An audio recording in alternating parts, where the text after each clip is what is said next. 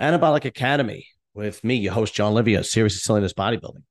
This is the show where I answer your questions on bodybuilding, fitness, anabolic steroids, supplements, what's going on in the bodybuilding world, anything you want to ask me. Before we start, I think by this point everybody knows, but so some sad news. The classic physique competitor Neil Currey passed away today. By the time you see this, it'll probably be September 12th, but I'm recording it on the 11th. Bison Tries reported it. RX Muscle reported it. And I am actually going to read the article from Generation Iron. It says, classic physique bodybuilder Neil Currey dead at 34 years old. Neil Currey competed in the IFBB since 2019. Classic physique bodybuilder Neil Currey has passed away at 34 years old. RX Muscle reported the news on Monday night, along with Milo Sarchev, who was a former coach of Currey. Currey began competing at the IFBB level in 2019 and won his only competition in 2022. And that same year, he made his Olympia debut. So this was a quote. I believe it might be from Milos. Yes, from Milos. So, quote, absolutely shocking, heartbreaking news that my former athlete, Neil Currey, died today, taking his own life. My last best memory of him was the smiling face after he won the New York Pro and fulfilled his lifetime dream of qualifying for the Mr. Olympia. I am at loss for words and filled with pain and sadness. My sincere condolences to his family, friends, and loved ones. R.I.P. Neil, and God bless your soul. This is very sad. Milo says he took his own life. We'll probably find out more in the future.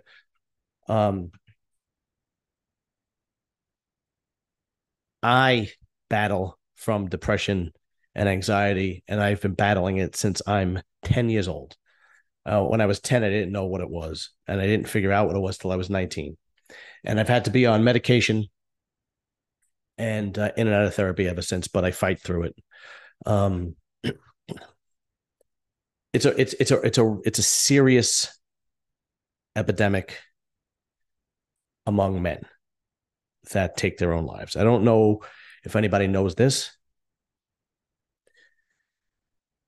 but 70% of the people that take their own life are men. Women attempt taking their own life more, but men actually take their own life 70% of the time. And most of the time, it's because they usually use gunfire. So they're even more violent when they try to take their own life. There needs to be more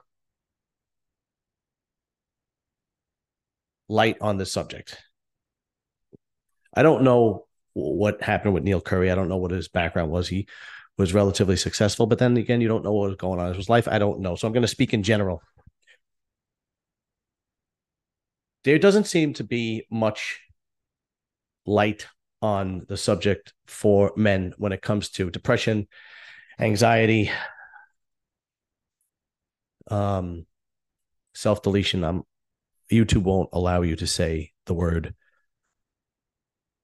self-deletion, taking your own life, so on and so forth. There's not enough attention that goes on for men. The three biggest reasons why men in this country, in the United States, now I don't know if Neil Currey, I'm assuming he was American. I don't know much about him. I just learned about him because I don't really follow the classic physique competitors. I follow usually the open and the 212 bodybuilding. But the three reasons why most men take their own life. One, some kind of terminal disease. They're terminally ill and they decide, I don't want to live through it, make my family live through it, so I'm just going to do it myself. And the other two are financial problems, and the third one is divorce. And divorce and financial problems tie in together because 95% of men, when they get divorced, lose their house, they lose a lot of money, they lose their kids. And when the majority of them that take their own life are over 40. I know Neil was very young, he was 34, but the majority of them, when a person realizes that he has more years behind him than he does in front of him, he loses hope. And not only are you starting from uh, the beginning, you're starting in the red. So it's not like you're 25 or 21 and you got your first job or you just graduated school and you're starting out. Maybe your family helps you or so on and so forth. You're starting out in the red. You owe child support, alimony, spousal maintenance. If it's a financial problem that is not tend to divorce, maybe you went bankrupt. I mean, there's a whole bunch of reasons, and mental illness is a huge problem in the United States. I know women suffer from mental illness as well. Obviously, I think the majority. I think most women are on not. Women are the gender that are on more antidepressants and anti-anxiety pills than men. I believe it's about 25% of women are on antidepressant, anti-anxiety. And, my heart goes out to them as well. But not enough light shines on men taking their own life and mental illness. People just say, oh, man up, you know, um, uh, don't be selfish. You got people you got to look after. You got to be responsible. And that is true. That is true. But, there's a difference between being upset because maybe something terrible happened in your life, loss of a loved one, whatever dramatic, and you are upset. You have to go through these stages. And then there is also a difference when you are clinically depressed, because then you have a chemical imbalance. So for me, I have to be on medication. I have a chemical imbalance. So it doesn't go away. It could come on when anything. I mean, my life could be great and everything's going great and I could have an anxiety attack. So the medication and the therapy doesn't solve the problem. What it really does is it just extends the period of time that you don't go into the depressed state or you have an anxiety attack. You try to lengthen that period of time. I could have uh, two severe episodes in a year. I could have two severe episodes in a month. I can go 5 years without an episode, and then it hits me. Again, I don't know what happened to Neil Currey, but my guess is if he took his own life, he was battling some kind of demon. And there's not enough attention on men battling their demons. When a man is fat or unemployed or not good looking, or doesn't make a certain amount of money, he's a loser. If he lives with his parents, he's a loser. And you know, sometimes you need that hard love. I get it, right? I'm not saying that we need to cradle these people, but sometimes you need that hard love. But sometimes just discussing this, right, with somebody who cares, it's very difficult for a man to say, hey, I'm a fuck up and I got to get my shit together here, right?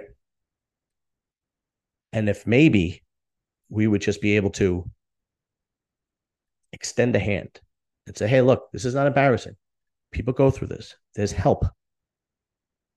And there is help. But maybe we should just make it more available. We have great things for women, and I'm not, there's breast cancer awareness. And there's all different types of, systems in place to help. But I truly believe that we need to help both men and women.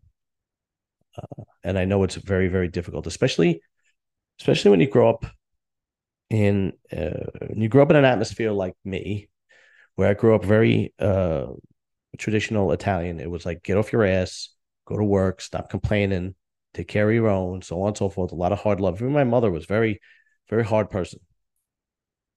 And you've seen me like kid and joke with people online where I don't cry often, which I don't. And I kid around like, a man shouldn't cry or so on and so forth. Of course they're going to. I mean, shit happens. When my father first died, I was bawling, right? He was was my mentor. He was everything to me, right? It was 2004. I was in my 20s, right? But this is very sad. The other thing I want to add is maybe it's time for the IFBB to actually at least make a statement. We've lost too many athletes at this point. And there's been no addressing the issue. Here's an idea. Okay. Now I know that we can't solve the problem, but here's an idea. Take it if you want, or otherwise throw it away. If you become a professional IFBB athlete,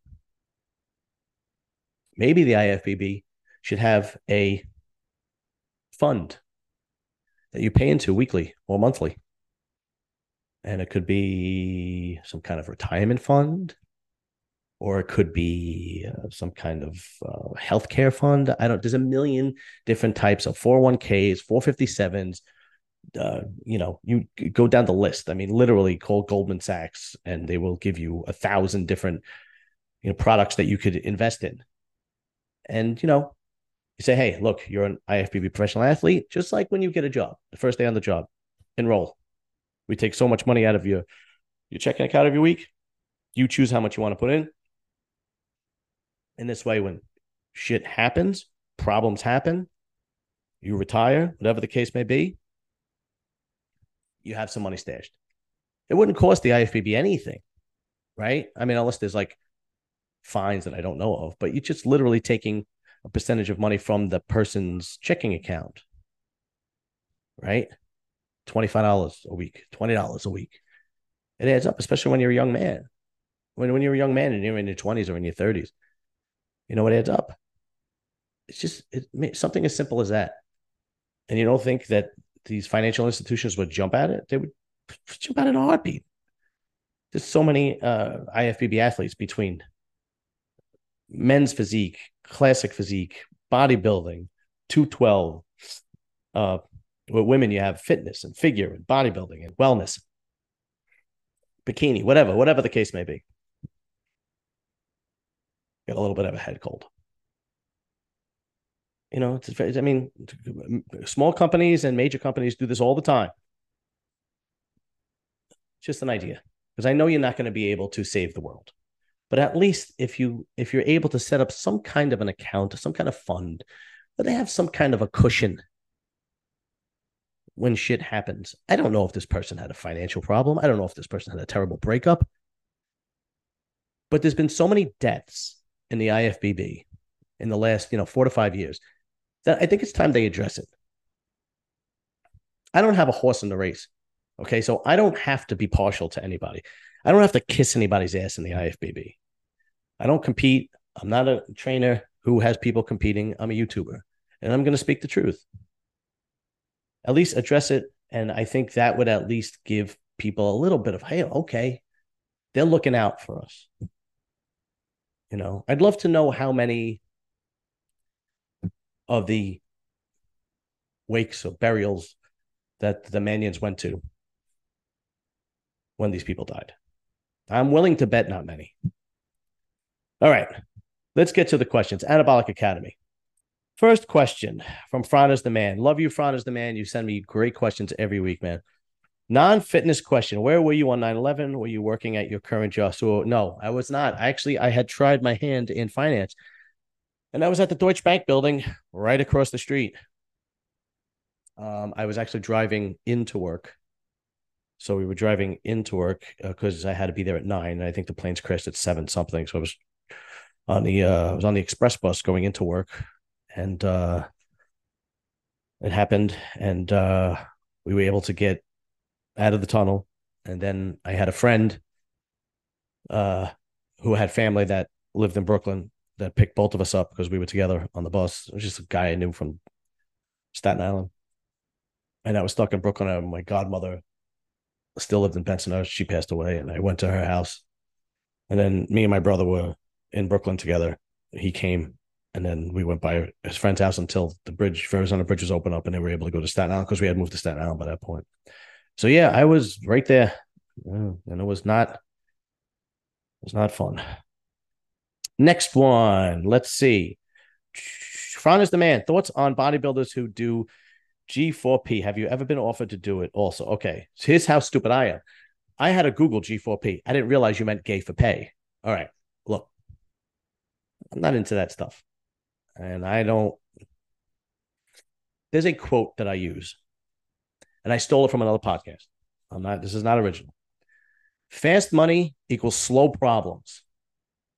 Ask Nick Trigili what happened when his girlfriend and his mother-in-law, his future mother-in-law, found out when he was doing G4P and how it came crashing down on him. I understand people need money. I don't think that is the way to go. I believe it is a slippery slope, and it does not lead to anything but bad decisions lead to bad futures. Let's just put it that way for guys and girls. Doesn't matter. So no, I was never offered. I would have never done it, and I don't condone anybody doing it. Next question. How can you tell if a bodybuilder holding water versus holding fat on stage? Well, I mean, all right. So, like, for example, when we were looking at Regan Grimes, if you show my wrap up, he had some skin folds in the back. That's water. I mean, fat, you would see the layer of fat versus the layer of water, it's completely different. You're still going to see definition with water. With body fat, you would not be able to see the muscle. Like, for example, if you see a bodybuilder in his off season, he has some fat on him. He just looks like a big muscle, just like a big burly muscle dude, right? Looks like a football player or something like that. When you're holding water, when you're on stage or beforehand, a couple of weeks before, you're still able to see all the ins and outs, just not as fine as when the water is gone. And usually those skin folds, like in when Regan Grimes has his lower back, or you usually see it a lot in the spot between his glutes and hamstrings where they meet. Next question, Sup Talk Radio. Top 3 predictions for Mr. O. Derek, Nick Walker, Samson Dowda, in no particular order. Yeah, I think Hottie's going to get knocked out. I might be wrong, but I think he's going to get knocked out. I think Derek, Samson, and Nick are just those 3. I think are going to be battling out for the next few years. Those 3 are no joke. Next question, Sup Talk Radio. Best decade for bodybuilding. Obviously everybody's going to say the mid 90s into the early 2000s when Ronnie, and I would agree, but I think now is a really good time, to be honest with you. I mean, the guys the top 5 guys today, when you look at Samson, Derek, Hottie, Nick Walker, Hunter, Andrew Jack, these guys are quality, man, like quality. They're bigger, they're harder, they're rounder, and they have great shape. It's not like anybody's like, the guys like Andrew Jack and Samson Dowda, they're over 300 pounds on their off season, but they have fantastic shape. It wasn't like that. Like the guys who were over 300 pounds on their off season back in the day, like they wouldn't look good. The quality bodybuilders back then were maybe 250 on their off season. Like the flex wheelers, and Ronnie Coleman was a freak of nature. Okay, I know Ronnie was the Muhammad Ali of bodybuilding. You really can't. He's in a category of his own. Okay, he is completely separate from everybody else. But that's my opinion. Let's see. Fran is the man. What documentary or movie do you recommend to someone who wants to be introduced to bodybuilding?